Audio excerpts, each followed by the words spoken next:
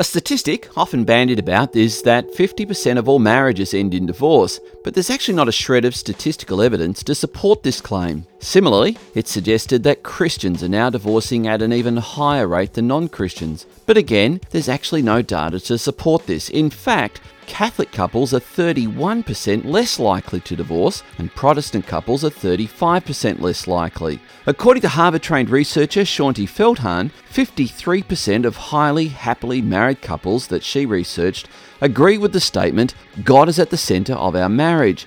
In her book, Highly Happy Marriages, she says, highly happy couples tend to put God at the centre of their marriage and focus on Him, rather than on their marriages or spouse for fulfillment and happiness.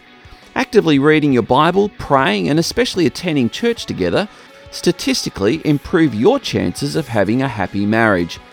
I'm Andrew Corbett.